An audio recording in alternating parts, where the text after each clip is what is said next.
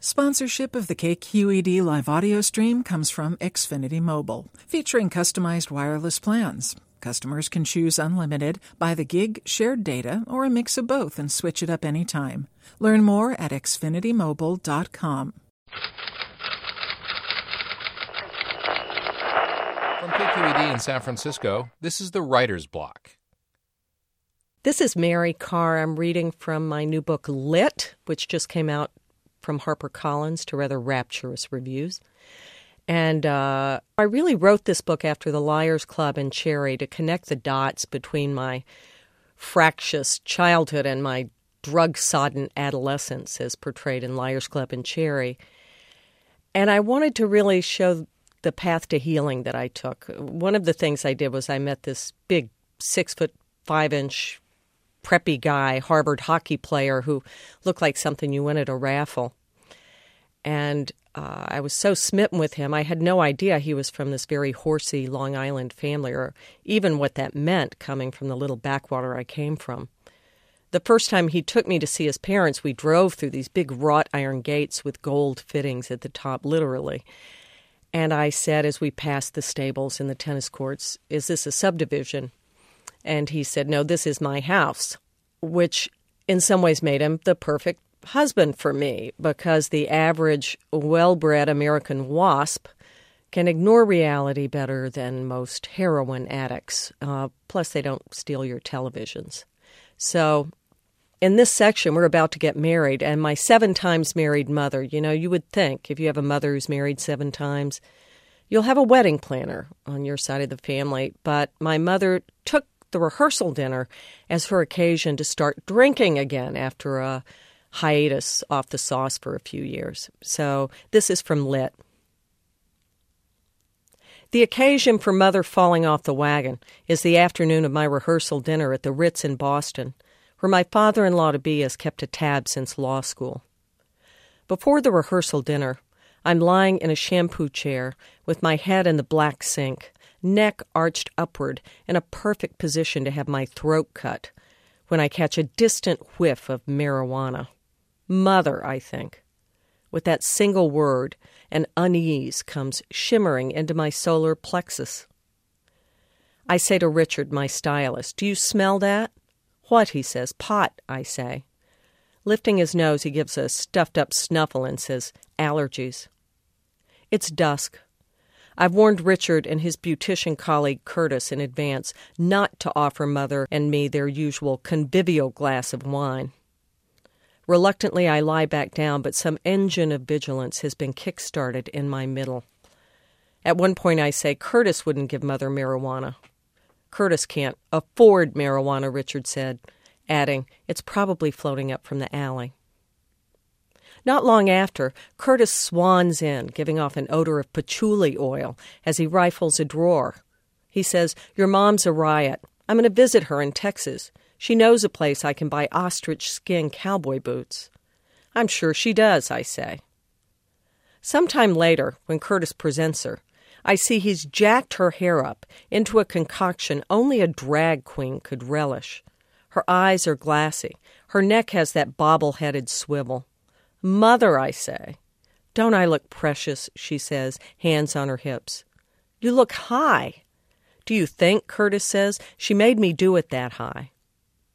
Mother tips her head coquettishly, which, with a giant hairdo, has the effect of a topiary starting to topple over.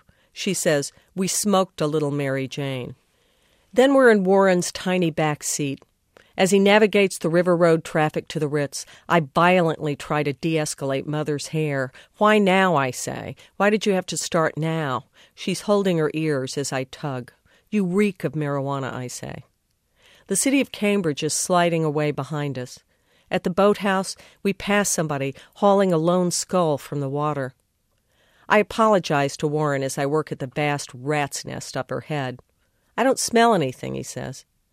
With Warren, you can never know if this is impeccable denial or just politeness. I stop yanking at her hair and notice the buildings of Harvard, carved from various fine types of stone, slipping by like a kingdom I'll never gain the keys to. The whole city is so profoundly Caucasian. One of the city's signature food items is a slab-like whitefish devoid of all flavor.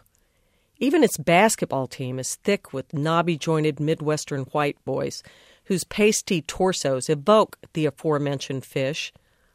Mother tries to catch Warren's eye in the rear view, saying, "Warren, do you think I look bad?" His eyes are fixed on the lights of Boston.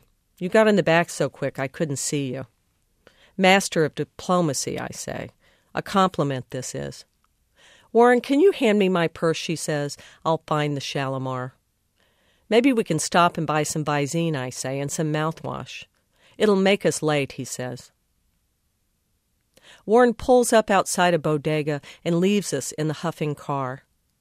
Seeing his runner's form and the unfamiliar structure of a suit brings a surge of ardor.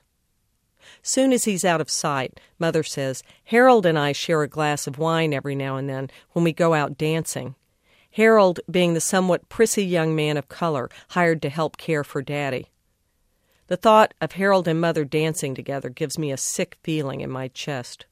I look toward the door Warren disappeared through. Warren gets back in the car, handing me a small paper bag over his shoulder. I fish through it for eye drops. Mother has her Shalimar out and is studying the cap for where the nozzle is. I tell her, "They'll be unfailingly polite, they always are." She squirts behind her ear, and the scent of rose attar touches some reptilian area of my brain, where lies whatever faint recollection of beauty I have. "Warren," she says, "you know what they say a mother-in-law's job is at a wedding?" "I don't," he says, pushing his glasses up his nose. "Just shut up and wear beige," she says. He actually snorts at the prospect. Mother takes my hand in her scented one.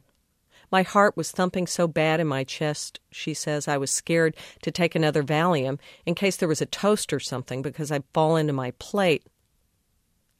I take no comfort in sharing anxiety with my once towering, powerful mother, for any ways that we favor each other feel distinctly unbridal.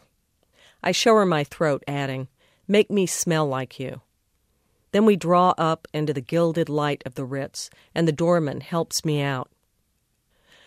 Immediately I start drinking.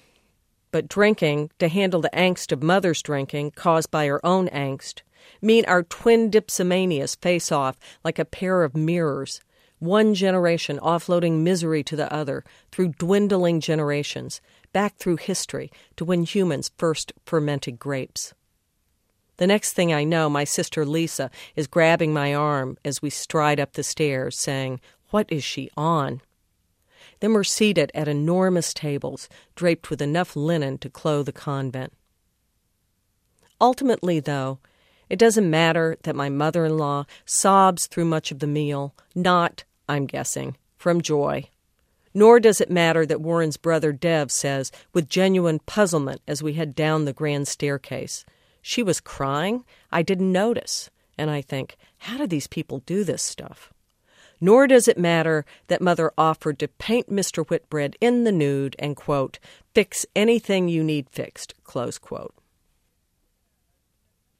To subscribe to the Writer's Block and hear more stories, visit kqed.org/writersblock.